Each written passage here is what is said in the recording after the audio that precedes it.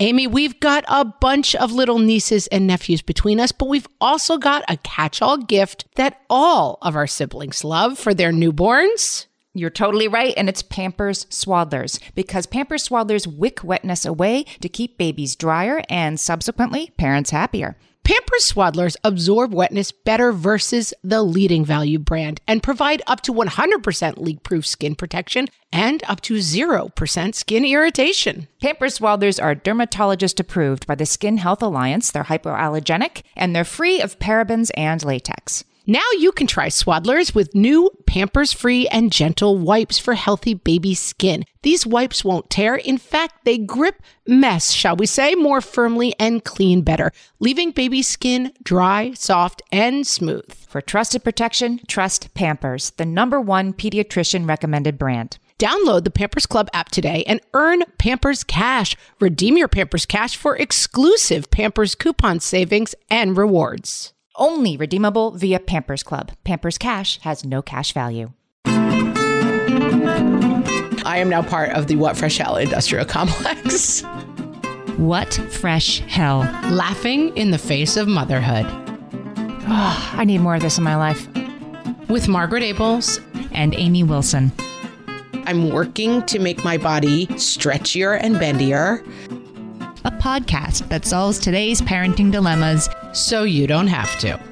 It's okay, I'll just detach from outcomes. That's easier said than done. Hey, everybody. Welcome to What Fresh Hell. This is Amy.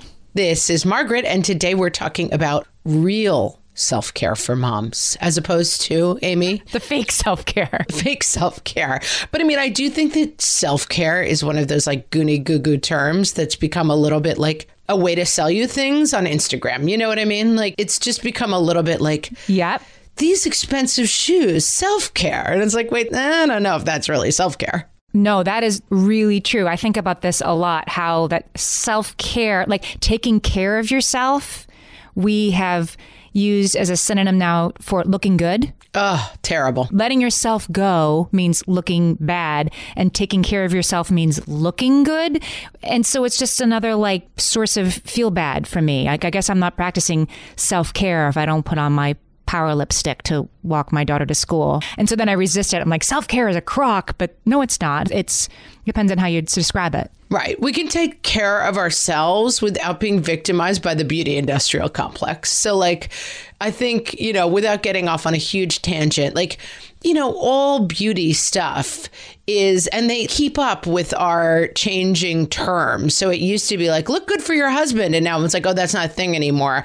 But now it's like your self-care is spending a lot of money on your face. And it's like, let's get away from self-care as like diet and beauty industrial complex and talk about like what actually helps us feel better. Well, if skincare, like I love lotions and potions, and if they make you feel better, then I guess it is self-care. I want to start with deciding what self-care is, period. Let's lead us off. I'm really hoping you have some studies, Amy. I do. Okay. Not surprised. Your self-care is doing research. My self-care is a little time with research. So you can actually go on something called Google Trends, and it's very interesting. And you can look for how often a word was searched for.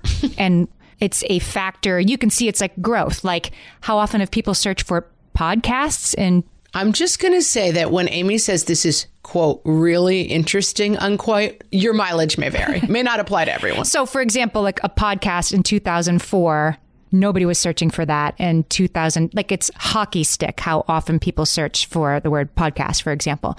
Similarly, right. Self-care as recently as like 2004 was not something that people were searching for. And in 2020, it's something that people are searching for all the time. So yeah, it's a buzzword. It's become a buzzword, right? And so the New York Times, Tim Herrera runs the New York Times Smarter Living section. And so he talked about this phenomenon, this Google Trends thing. And he posited that self-care 20 years ago meant mental health self-care. Or it meant like, getting your yearly physical. That's what self-care meant. And that somewhere along the way, he says, it got, And then Anna Borges, he quotes her in this book. She wrote a book called The More or Less Definitive Guide to Self-Care. More or less. She says that it turned into a whole face masks and bubble baths thing about a decade ago. So it started out being beauty industrial. Yeah. I accuse you of beauty industrial complex. Yes, exactly. So 20 years ago it was about mental health. By 10 years ago, it was all about, what kind of tingly bubble bath you're using. And she's arguing that now people are rebelling against that and saying, wait, it is about mental health. That has to come first. And that people have come back around, come full circle on what self-care means. And I don't think, by people, like I don't hear the men in my life, at least the heterosexual men, talking very much about self-care. Do you? No, never. My husband literally has never mentioned self-care to me. Right. Don't care what they look like on a Saturday morning. But my husband is very fit and he cares a lot about. Yeah, he's into fitness. He's very into fitness and diet. He's like Lizzo. He's working on his fitness. He's feeling good as hell. Yeah. Longevity is totally a priority for him, but he would call it longevity. He wouldn't call it self-care. Yeah, my husband is like, I'm going to eat Reese's Puffs in bed and maybe go for a jog once a month. And that works for him. And then he's like, that is self-care. That's his self-care. Reese's Puffs is my self-care. And I think that's another thing too. Like, my self-care is Google Trends and yours is, I don't know what, not that. The Bachelor, The Bachelor? I don't know. Maybe. And that's okay. Like, self-care can mean what it means to you. And that's what matters. Maybe that's what I'm coming down on. Like, we don't have to decide what self-care means for you and me because, like most things, it's going to be like very opposite-y. So maybe we sort of set up what it means for ourselves. Right. It's not that like watching reality TV and eating Reese's Puffs bad, lotions and potions good. There is no definition of it. But I do think, and we'll talk it through because I'm not sure this is right. It's just coming to my head that like external is probably not as good in self-care as internal. Like I want my house to look like the Williams-Sonoma showroom is probably not as good self-care as like I feel better when I stretch in the morning. So for you, self-care is sort of aspirational, like self-talk? I'm saying that sometimes it can be, and those are the self-cares that I should probably reject. Like, I will feel better when my house gleams from every corner. I think sometimes that's self-care, but it's not really good self-care. Yeah, that's house care. That's the people around you care, which can't not be a thing. Well, or I will feel good when I fit into the bikini that I used to wear when I was 18. That's not good self-care, but I think a lot of self-care kind of accidentally throws you in that direction. You know what I'm saying? That like, right. That's self-care is about having young looking skin. Totally absurd. That's not self-care. I was able to be about 10 pounds down from what I am now a couple of years ago, but it required such total self-abnegation and constant focus, right? Like it's kind of all I thought about and I was able to do it. But then as soon as I stopped thinking about it, I went back to like my body's sort of natural weight. And yeah, I guess I would argue looking back on that a couple years later, that's not really self-care. That was like a party trick. It's not even a little bit of self-care. And like we have an episode that I love called Let's Not Care What We Weigh. This is kind of like the internal cause of my life is like stopping women from thinking they have to lose weight. But even the fact that you're like, I was able to do that, like it's so aspirational. Like you're a great weight now and your body is caring for itself by eating more. Right. Like I just think self-care as co-opted by like the people selling you industry it's so hard to break ourselves from it. And self-care and self-bettering are not the same. Like that's not what we're talking about. Self-care is about self-acceptance, right? Not improvement, it seems to me. Yeah. And there may be things that better you that are self-care, but I do think that like we put this question on our Facebook group, which is facebook.com/whatfreshhellcast. You should always be hanging out there with us if you like the podcast, which you do. Always. You should always be there. You should always be there. You should quit your job. Your self-care from now on is just refreshing the What Fresh Hell Facebook page. That is your self-care. I am now part of the What Fresh Hell industrial complex. But I mean, I think that what we saw there is like, yes, for a lot of people, self-care means like making myself feel better. But self-care that is like, I am trying to live up to a standard that is outside of myself is where I see the problems coming in. Is like bonkers, cuckoo, crazy, I believe you would call that. It is. And it's just like, I can't stand. I feel like I have so freed myself in my 40s from any idea of like, I need to look X, I need to weigh Y. Like, and I wish that through the podcast, I could give younger women the gift of like, here's the thing, guys. If you see a picture of yourself where you look fat, let me give you a piece of advice. Look at that picture again in 10 years. You're not going to look fat in that picture to you. Like, I just wish I could give you the microchip that is like, no one else is thinking your skin looks wrinkly. Mm-hmm. Everyone is thinking like, Amy looks really happy. Amy looks great. I love to see her smiling. Like, no one is like, I see fine lines around her neck. Hooray. Maybe 10 people are, but like, who cares about those people? Those people are lame. Like, I just think self-care is about taking care of like your mind palace and not making your skin look good for the two mean women at pickup who think you look old. Love it. I give you that. I wish I could give you that microchip, but like I ask you to try to take it because let me tell you guys, I'm 48 right now. I'm just like, I'm kind of flabby and kind of wrinkly and I'm pretty happy and my husband thinks I'm cute. Like I'm good. I'm fine. That is a cared for self. Yeah, I got self-care. And yet I am a person who tends towards bad eating and slovenliness and slothiness. Like that is just my natural tendency. And my nephew for Christmas this year gave me a thing that I won't name because they're not a sponsor, but where I can go to different exercise classes. And it has been revelatory about like self-care and how I take care of myself because I love to exercise, but I'm not good at it. And I've tried out a bunch of classes and some of the classes have been like, work this muscle until it's shaking and you're almost crying in a room full of like size 0 women in like tank tops. And those classes make me feel bad about myself. Oh, I love those kind of classes. Of course you do, because like that's who you are. You're like a type A, you know, you're like, I like to be with my people, the type A people who do things a million times until they cry. But those kind of classes make me feel bad. And I have found a yoga class that is aimed towards older people older than me, and I'm already kind of an older person. And it involves a lot of like lying around on bolsters and taking deep breaths and like stretching out your muscles. And I realized when I was going to this class in the beginning that I was like, this is not a real class. This is an old person's class. And now that I've been a couple of times, I'm like, I think I might go to this for the rest of my life. I love this class. I love stretching out. I love feeling good. I love doing something for myself. It's 90 minutes, which feels very indulgent to me. But like, I'm getting exercise. I'm working to make my body stretchier and bendier. Am I like burning calories and getting 6-pack abs? 100% not. But like, does it fit my self-care? It does.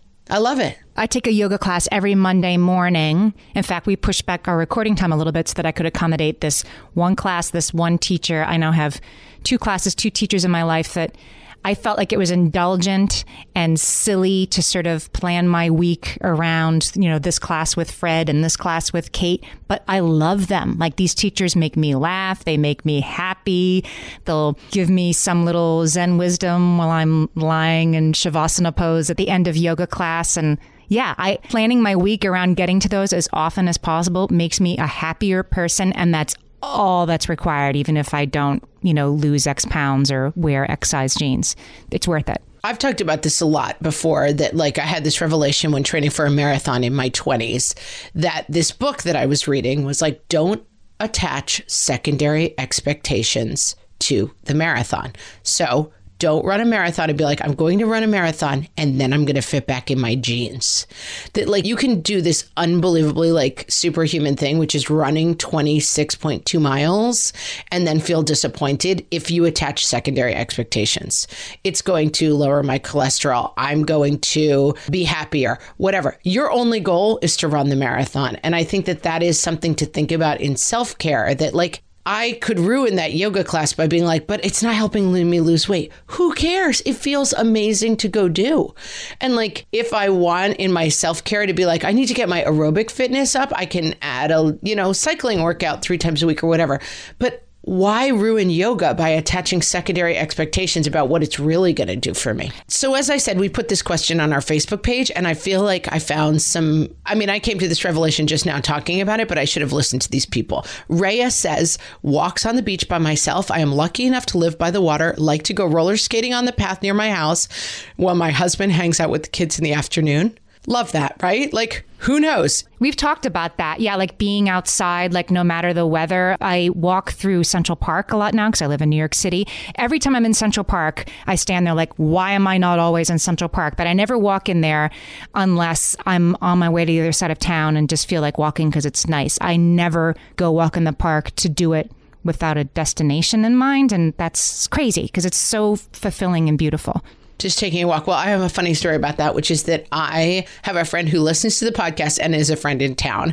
And I was several podcasts ago, I don't remember what we were talking about. I was like, I have a friend and we go walking every Thursday, no matter the weather. And it makes me feel wonderful. And I saw her and she was like, hey, by the way, I heard you say that on the podcast and we haven't been out in 3 months. And I was like, oh, you're not wrong.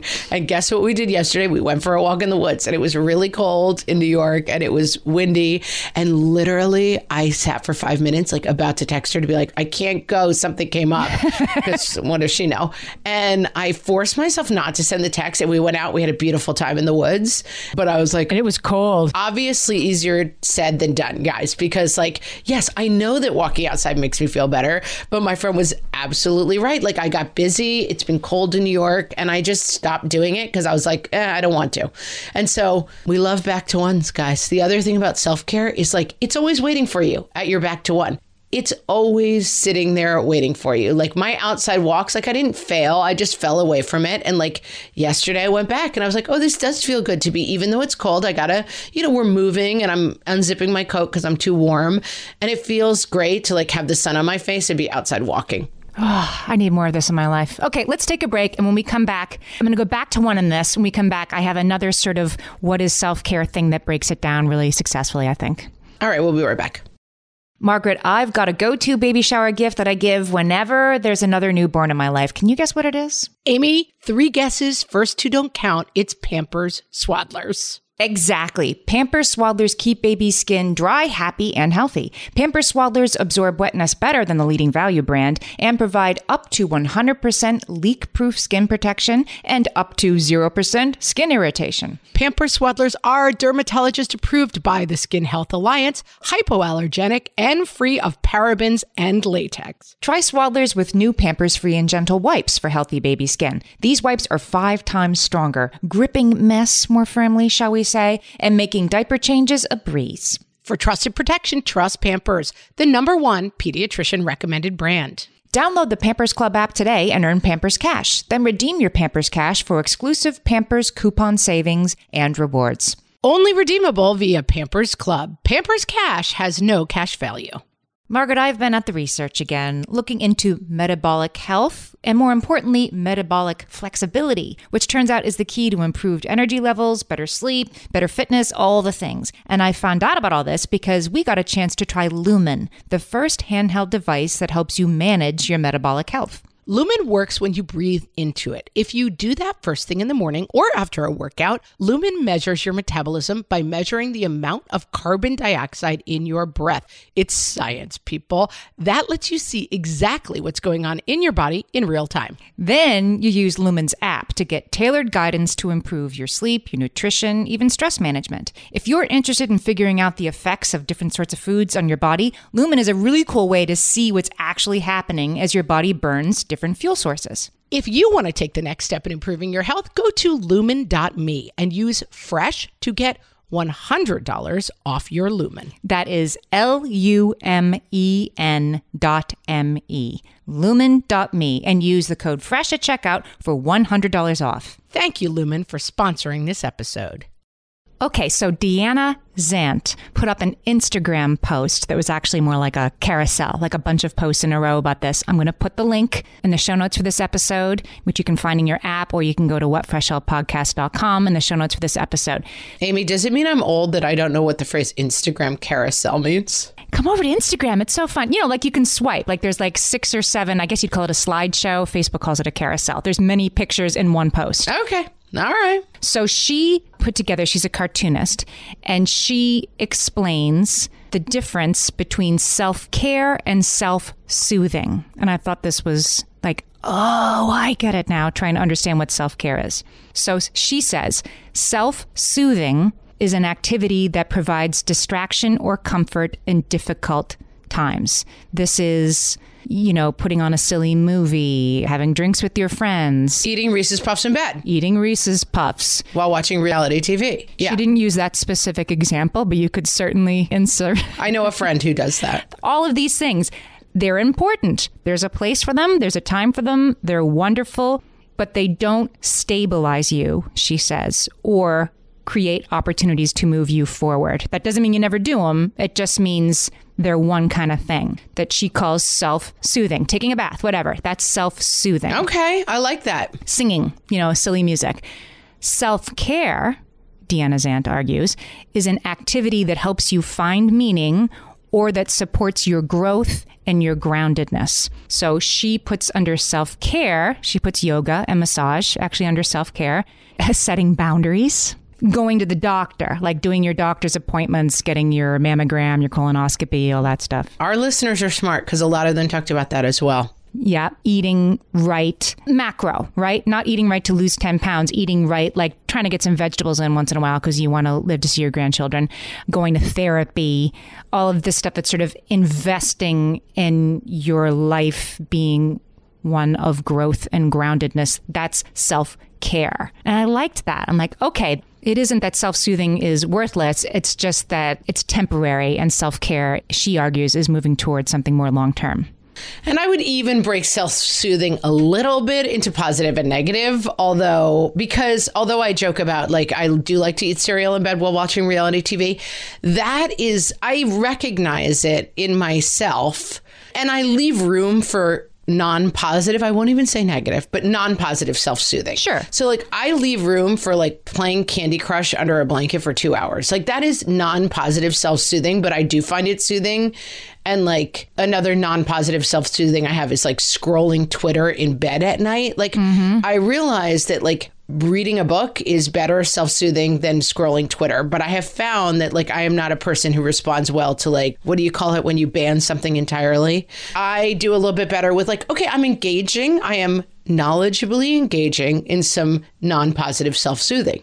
But after a while, if I start to feel like actually grossed out and poisoned by eating too much sugary cereal, I know that I'm like, oh, I'm doing this because I'm looking for self-soothing and I would be better off taking a hot bath. When I know my categories, I'm like, oh, I can trade sitting on the couch and like eating mozzarella sticks dipped in ranch dressing, which is very soothing for me. Can I trade that out for like 10 minutes of meditation? Yes, it's not the same. It's not as great, but when I define it that way, it makes it easier for me. Brene Brown calls that kind of stuff numbing behaviors. And I think there's a difference between self-soothing and numbing, like, binge eating, drinking too much alcohol, I don't know, codependent relationships, never putting your phone down. Those are numbing behaviors. They're behaviors that allow you to check out from reality as opposed to like staying present and calming down, like going for a walk with a friend, calling up an old friend, having lunch with an old friend. That's self-soothing. Like that's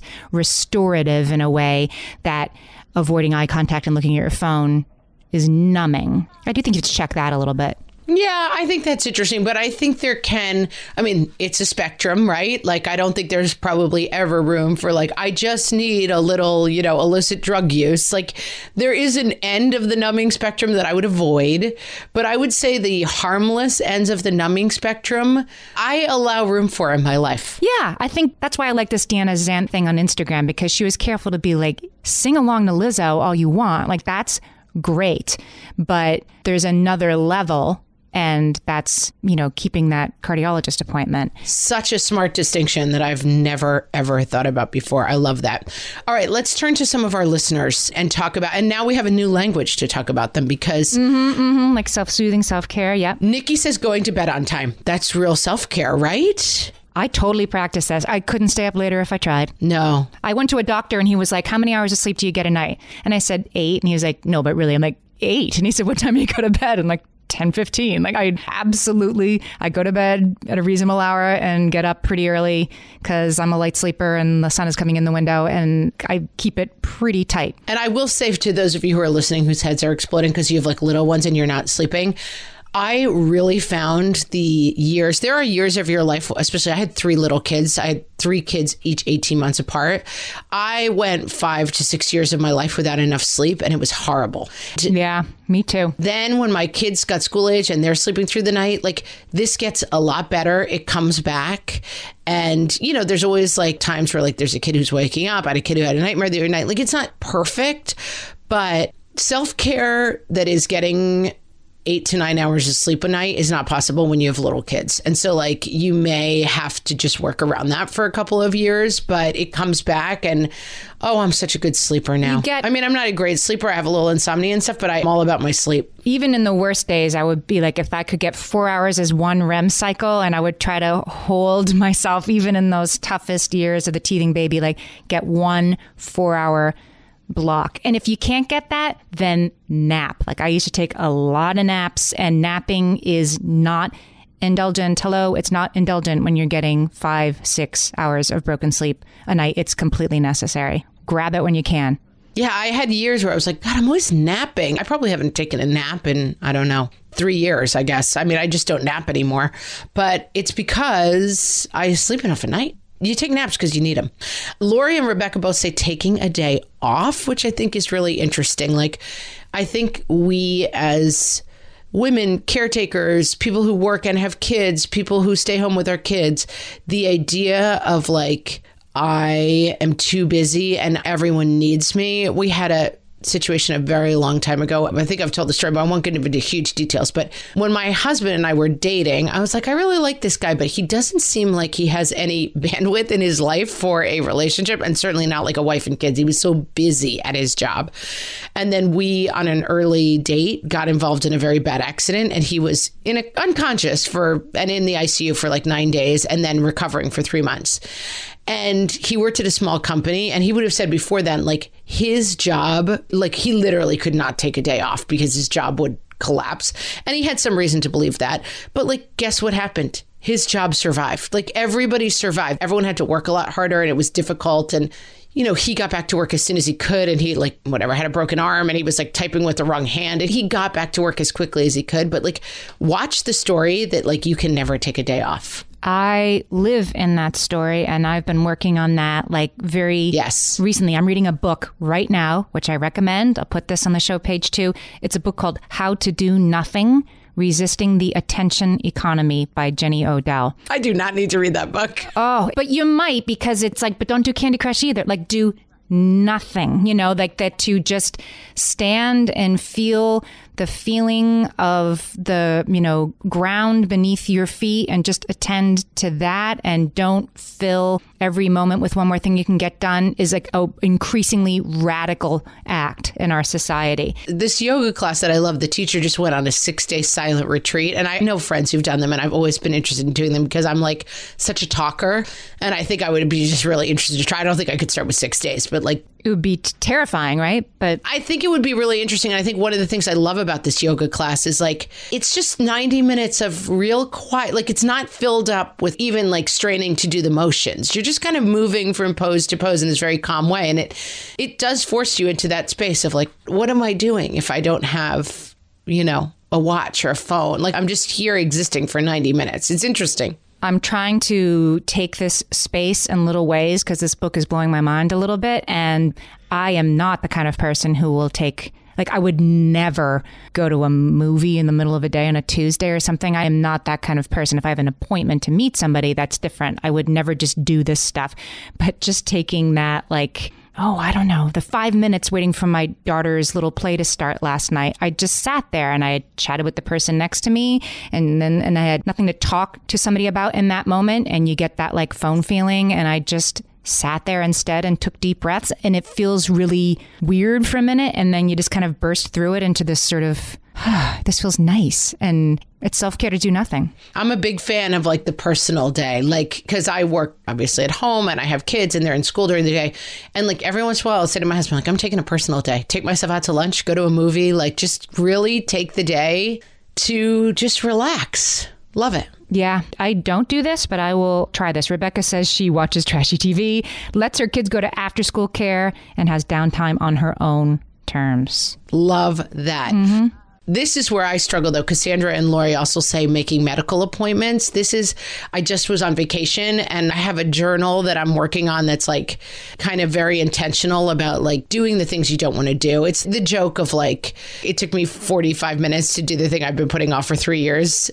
And one of the things I found was like, whatever, I saw a doctor 3 years ago who was like, you might need to take this medication. And then, of course, I was like, I let the prescription lapse. And I was like, am I supposed to still be taking this? And I was kind of embarrassed to call and be like, 3 years ago, you said I was supposed to be doing this thing. And I don't know if I'm supposed to, and I haven't been. And the phone call took 45 minutes, you know, scheduling a mammogram, all those things that you're like, oh, it takes too long and I don't have time and I'm annoyed by it. Like just calling my doctor and being like, are you coordinating records with all these other doctors that I see? And do you all speak the same? No. Okay. Then you have to fill out this form.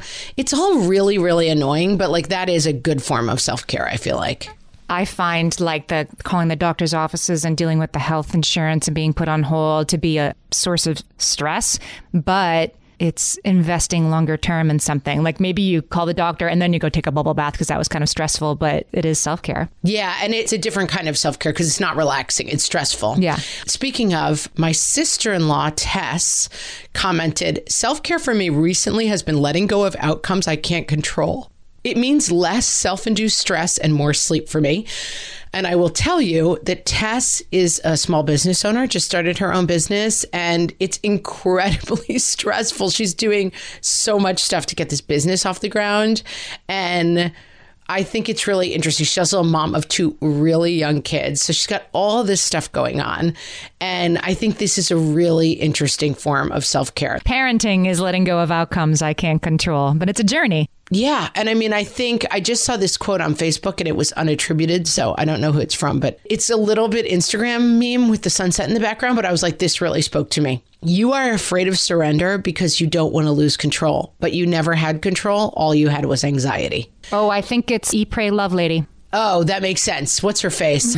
Gilbert. Elizabeth Gilbert. Good. Because I feel like that was just such an aha thing for me, that this thing of like, have to hold it tight. No one else is holding it. I'm the person with my finger in the dam, and like, I'm the person keeping it all together. And let me say, and like finding places where you're like, hey, we've invested a lot of like personal income, time, and, you know, blood, sweat, and tears into this business.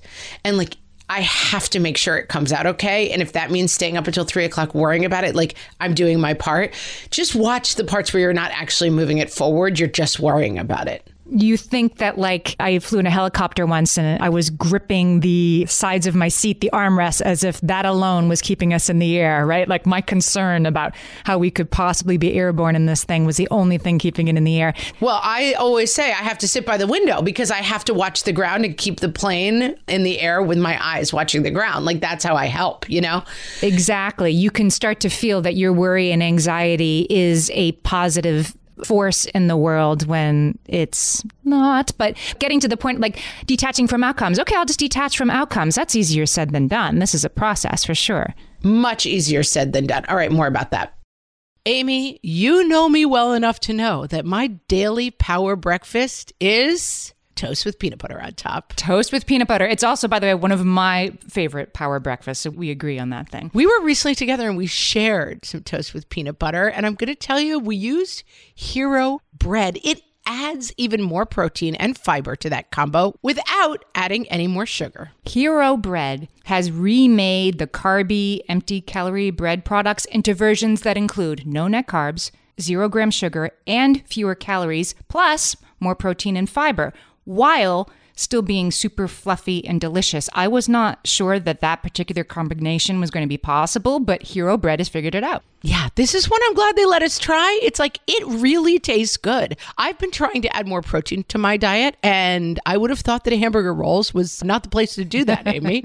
But all of Hero Bread's products, from rolls to tortillas to croissants, we please, offer protein and fiber, 0 to 1 grams of net carbs, and 0 grams of sugar. Start your Hero Bread bundle on their website and get 10% off your order. Go to hero.co and use the code motherhood at checkout. I like this bread, people. It's HERO.co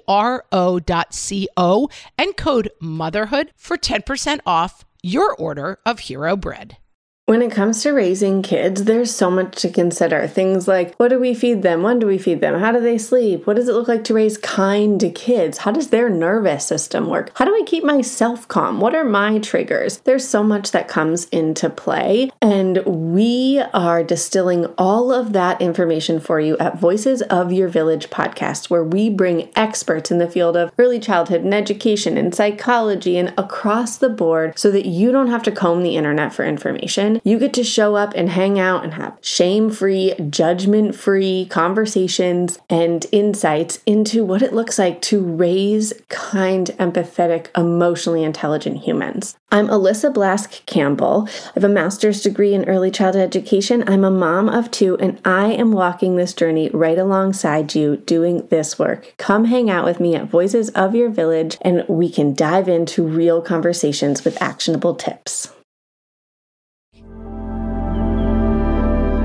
And now, practicing self-care before kids versus practicing self-care after kids from the What Fresh Hell podcast. Before kids. I'm going to luxuriate in a nice hot bubble bath and let all of my cares just soak away. After kids. I'm going to let the kids play age-inappropriate video games for 20 minutes and let myself shave at least one of my legs in the shower. Before kids. I'm going to take some time out to make a nice, healthy meal for myself and enjoy it sitting on the patio in communion with nature. After kids. I'm going to move this leftover mac and cheese to a plate instead of eating it straight out of the pan. Before kids. Spa day. Some hot stones should really relax my lower back. After kids. I'm going to allow myself 4 very deep breaths after letting the kids out at the drop-off line. Before kids. 1 facial serum for day, 2 facial serums for night. After kids. I'm just gonna clean my face off with this nearby baby wipe. Before kids. I've bought this sunrise alarm clock to gently wake me without disrupting my sleep cycle. After kids. I've produced 3 humans who shriek at me for breakfast starting at 6:15 a.m. Before kids. I need to get to the beach and sit in the sand and soak up some sun. It's so restorative. After kids. The beach? Are you serious? We're not going to the beach. I'd have to be insane. This has been Practicing Self-Care Before Kids versus Practicing Self-Care After Kids from the What Fresh Hell podcast. Yes, detaching from outcomes, easier said than done, but worth trying. You know what I mean? Like being still, easier said than done, but like worth giving it 5 minutes before your daughter's play to breathe instead of look at your phone. Yes. Worth.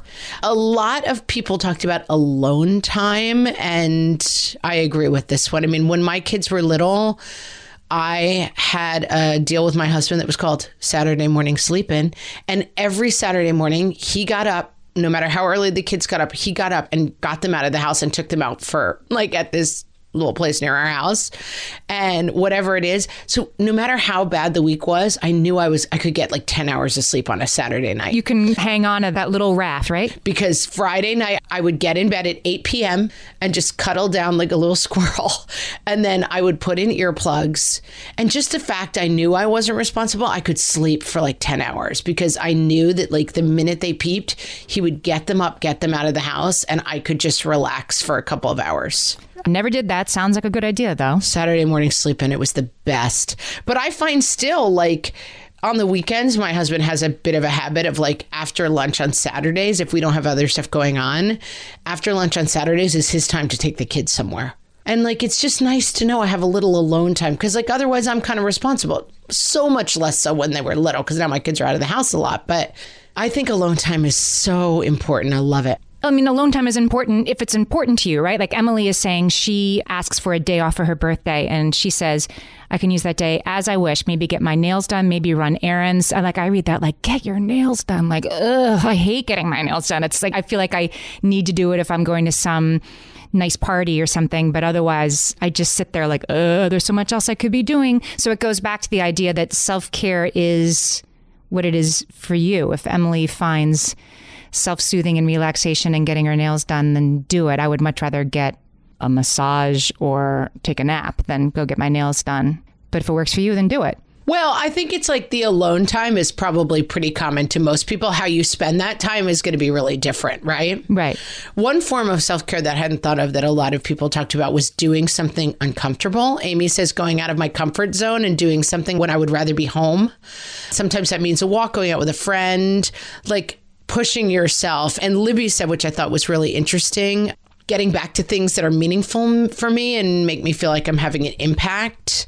Brea said expanding her career is part of her self-care, that like for the first 5 years of motherhood, basically I just put in the hours and nothing else. As they got a little bit older, I was able to do more dinner meetings, conferences, serve on boards, like that. Allowing herself to lean in a little bit at work is for her self-care, which is interesting. It's not what I would think of. I have a friend who is dealing with a sick parent right now, was dealing with a sick kid, now dealing with a sick parent, and is feeling some anxiety and, yes, guilt about trying to actually restart a career after, a couple of years at home dealing with this stuff.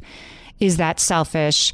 Like, not if you want to do it, right? This is somebody who will get a lot of juice out of that. And like, it's oxygen that you'll bring into these other parts of your life. There's always somebody else's needs who can come first. So taking that step of putting your own needs first, which for you might be having a meaningful career or having meaningful volunteer work or just something that has nothing to do with taking care of your kids. If that feeds you, then doing that is not selfish. Well, and it strikes me just as we're talking about it, that self-care is about identifying what yourself needs. You know what I mean? So like for like a really busy mom of toddlers, self-care might be like, I need quiet. I am constantly being like touched, pawed at, and screamed at by children. I need quiet. That's what I need. So I need to like take a yoga class, take a bath, whatever it is.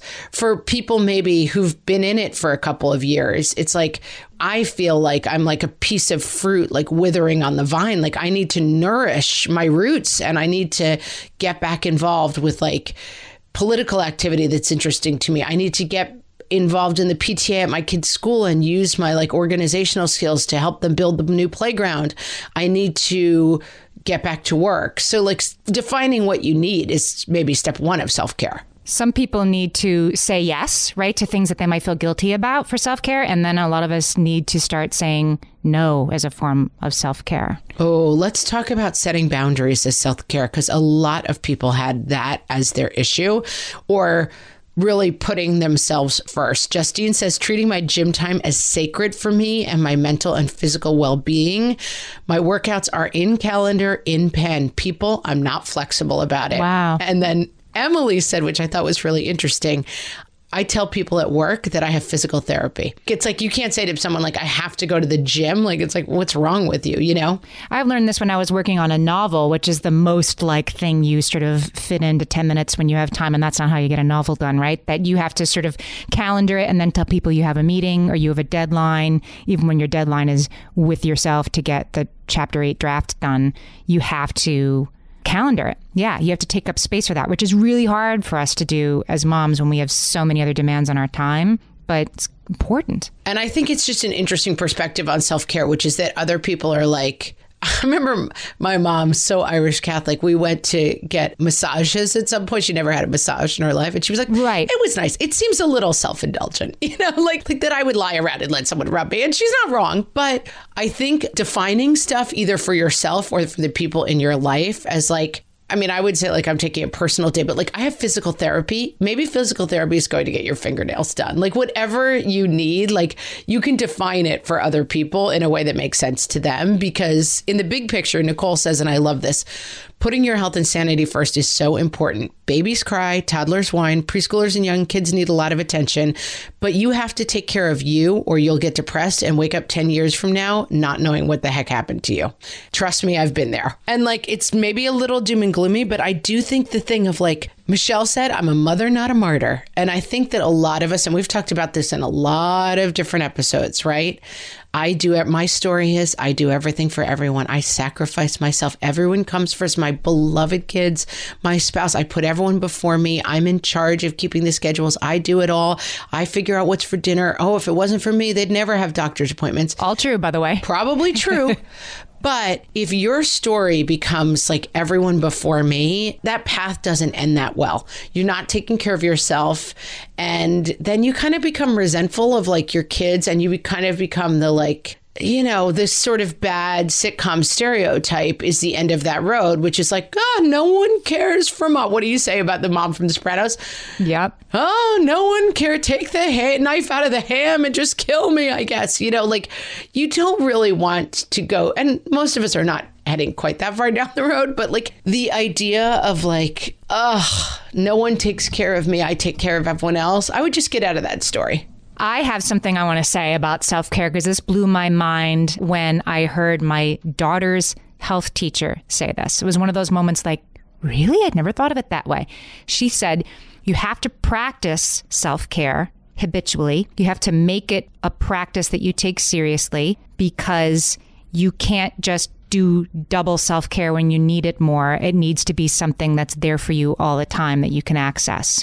In other words, you can't like get fired and then start meditating 3 hours a day. You need to be meditating 10 minutes a day so that when you get fired, it's there to buoy you up, or your circle of friends when your kid, gets suspended or whatever it is. The self-care needs to be, it's a program that's running in the background all the time, and you need to make sure that it is and invest in that. I'd never thought about that. I think it's really smart. But yeah, you can't just get 2 massages when you have a bad week. You have to think about it all the time. My friend always says sleep isn't a bank. You can't just go and get sleep is a constant. You need 8 hours of sleep all the time. You can't like get 12 and then get 2. It doesn't work that way. Mm-hmm. And self-care is kind of the same way. It's not a bank. You can't go and be like, I need a huge withdrawal. Like it doesn't work that way. It's got to be a little bit every day. And yeah, I think for so many people, so self-care for a lot of people look like coffee, quiet, baking, having a glass of wine, a lot of baths. I have to say, I have to share my self-care sadness with you, Amy. We moved to a house that does not have a bathtub. It has bathtubs, but they're like horrible little baby. Basically, like my butt fits in it. It's like not a bathtub. It doesn't cover you with water. It's like you can only get... I have a bathtub and I use it like 3 times a year. Would you be using your bathtub more if you had it? Baths are being in hot water is like, my husband's always like, you're like a crab, like put you in hot water. Being in hot water is the thing that makes me feel better. So my dad lives down in Florida and his place has a hot tub.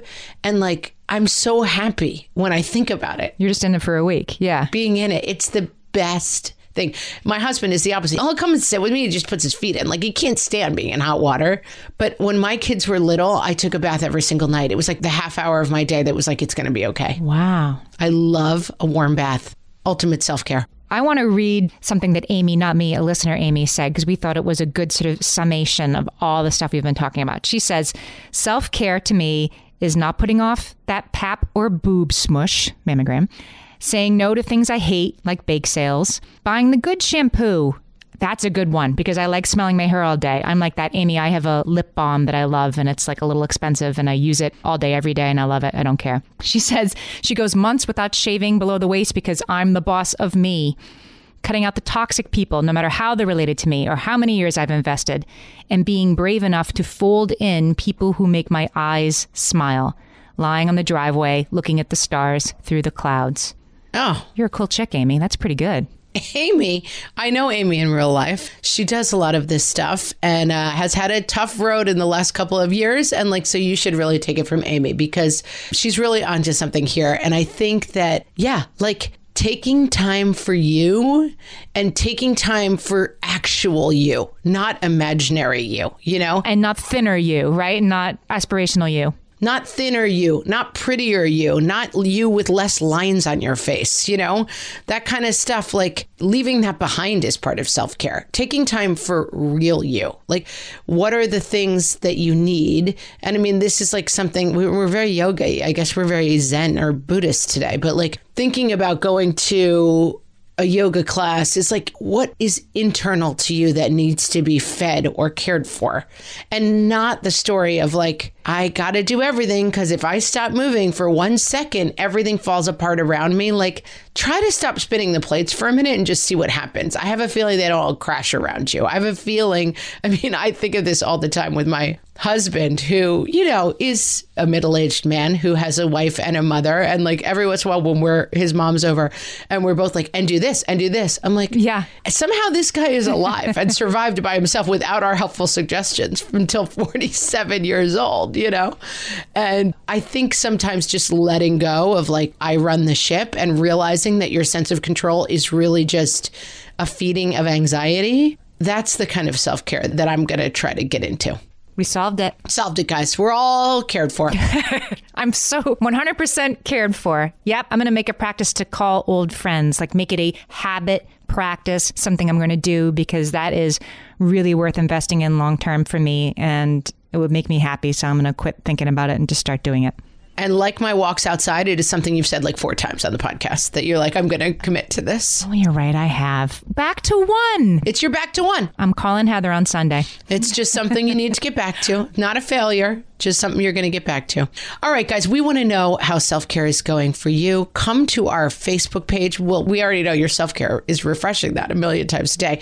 Facebook.com/WhatFreshHellcast. And please join our What Fresh Hell podcast group because it's just such a fun place. It's a hot tub. It's the hot water of Facebook. Yes, it is indeed. Is that a good metaphor? Yes. We're also on Instagram at What Fresh Hellcast. We're on Twitter at WFH Podcast. And I'm going to put up the links to Deanna Zant's beautiful Instagram post on self-soothing versus self-care and the book How to Do Nothing. All that stuff is going to be up on our show page at whatfreshhellpodcast.com. Guys, thanks for listening. We'll talk to you next week. So long.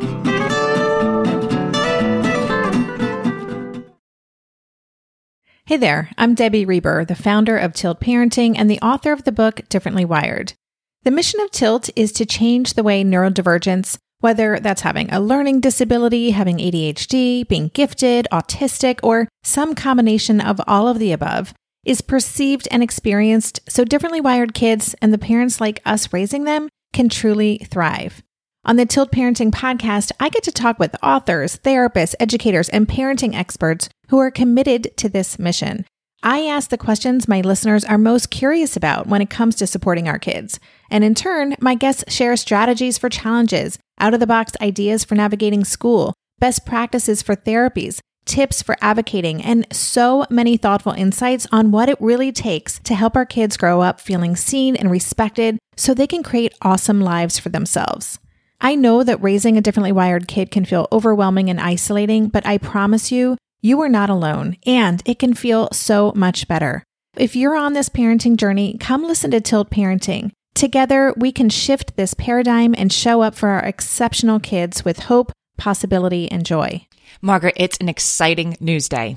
An exciting news day indeed, Amy. A few years ago, we launched our first spin-off podcast, Toddler Purgatory, hosted by the hilarious Blair Brooks and Molly Lloyd. And guess what? Now Blair and Molly are back with their all-new podcast, Unsticking It. You know Blair and Molly as 2 busy moms and actors, and somewhere between potty training and the pandemic, they both felt like they lost their creative kaboom. In their new podcast, Unsticking It, they are going to talk about how all of us can get back to what lights us up after motherhood. Amy, I need this. Me too. And Blair and Molly will be talking to fellow imaginative minds. We're talking actors, artists, and creators of all kinds about how we can all unstick ourselves from whatever muck we're stuck in. Follow, subscribe, and listen to Unsticking It wherever you get your podcasts. That's Unsticking It with Blair and Molly, because sometimes life stucks.